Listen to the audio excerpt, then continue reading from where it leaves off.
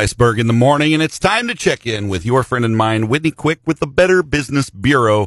She keeps us surprised of scams and evil things in this world. Not all heroes wear capes, Whitney. I know, but I need one. You need one. You do need one. I agree. Good morning. Welcome. Glad you're here. Thank you. Are you the kind of person who fears your boss? Or are you the kind of person that loves your boss? I have a good boss. I have a good relationship with my boss. If my boss were to send me a message, I'd be like, yeah, bro, what's up, Yeah, but, I love my boss. So yeah. I'd be like, yes, whatever you need me to do. Yeah, and some of us are that way. We trust that when our boss sends us a message or an email, we're like, yeah, okay, I'll jump right on that, man. And sometimes it's not always your boss. That's right. So, oh, goodness. We're going to talk a little bit about how scammers find out where you work, and then they pose as your CEO or another executive, and basically be on guard and don't share money or information, especially with your own company. So that's what we're going to talk about today. So here's how this scam works. Okay. You receive a text from a number you don't recognize claiming to be your boss. So that should be a red flag right there. Right. The sender knows your name, where you work, and your boss's name. So it does seem real. And the text message may say something like, hey, Darren, I'm tied up in a conference. Call now, but let me know if you can get this text. Thanks, Whitney. So if you reply to that, you'll be asked to do a quick task, and this could be anything from, again, another red flag, purchasing gift cards for clients or wiring funds for another business. And in some cases, the scammer may ask you to send personal information to someone, or often giving you a request to carry out some sort of other request for them. But no matter how believable the reasons sound, always double check before taking any action. Once you send the money, gift cards, or information, it'll be out of the hands and in the hands of a con artist. Yeah. So basically, they're going to pretend to be your boss, tell you, I need you to go pick up, $300 worth of Visa gift cards and mail them over to blah, blah, blah, blah, blah. Okay, no problem. Oh, guess what? Now your boss is going to come back and yell at you because you did a dumb thing. So basically, don't trust unsolicited messages from unfamiliar numbers. We talk about this a lot. And that's the number one, right? If your boss texts you, chances are you have your boss's number in your phone. If your boss texts you on a regular basis, you have in your text messages, but it's not, you haven't assigned a name to it.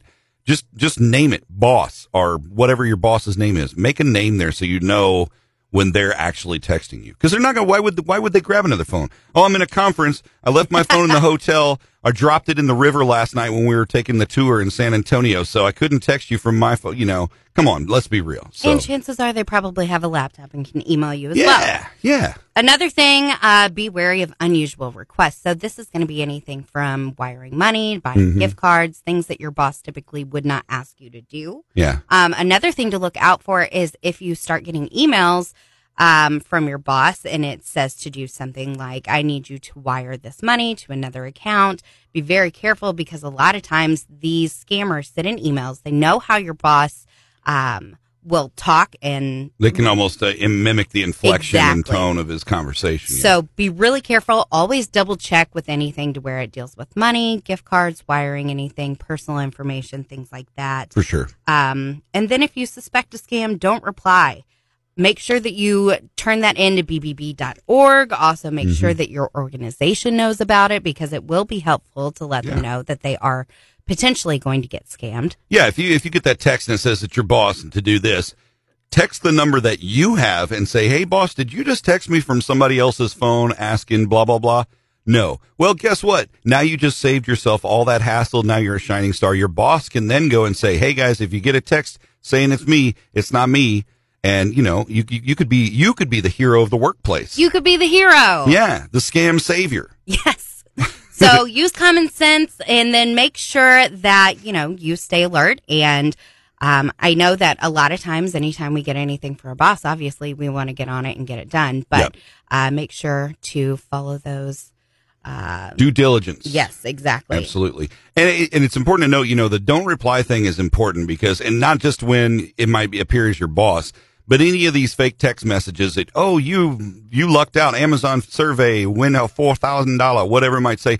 When you get those, if you reply to them, that's an actual number because you get put on what's called a sucker list, and then your number gets sold over and over and over because you just verified that it is a real working number that somebody will reply to. Same way with calls, if they're calling, it's a spam call, just let it go. Just let it go. and don't answer it. And that way you won't be a dum-dum and be put on the sucker list. Exactly. Yeah, Tootsie Roll. Whitney, thanks so much for coming in today. We appreciate your insight into keeping us safe from the scams of this world. Thank you. Whitney with the Better Business Bureau. We'll do it again next week. It's Real Rock 99.3. More rock around the corner. Hang out.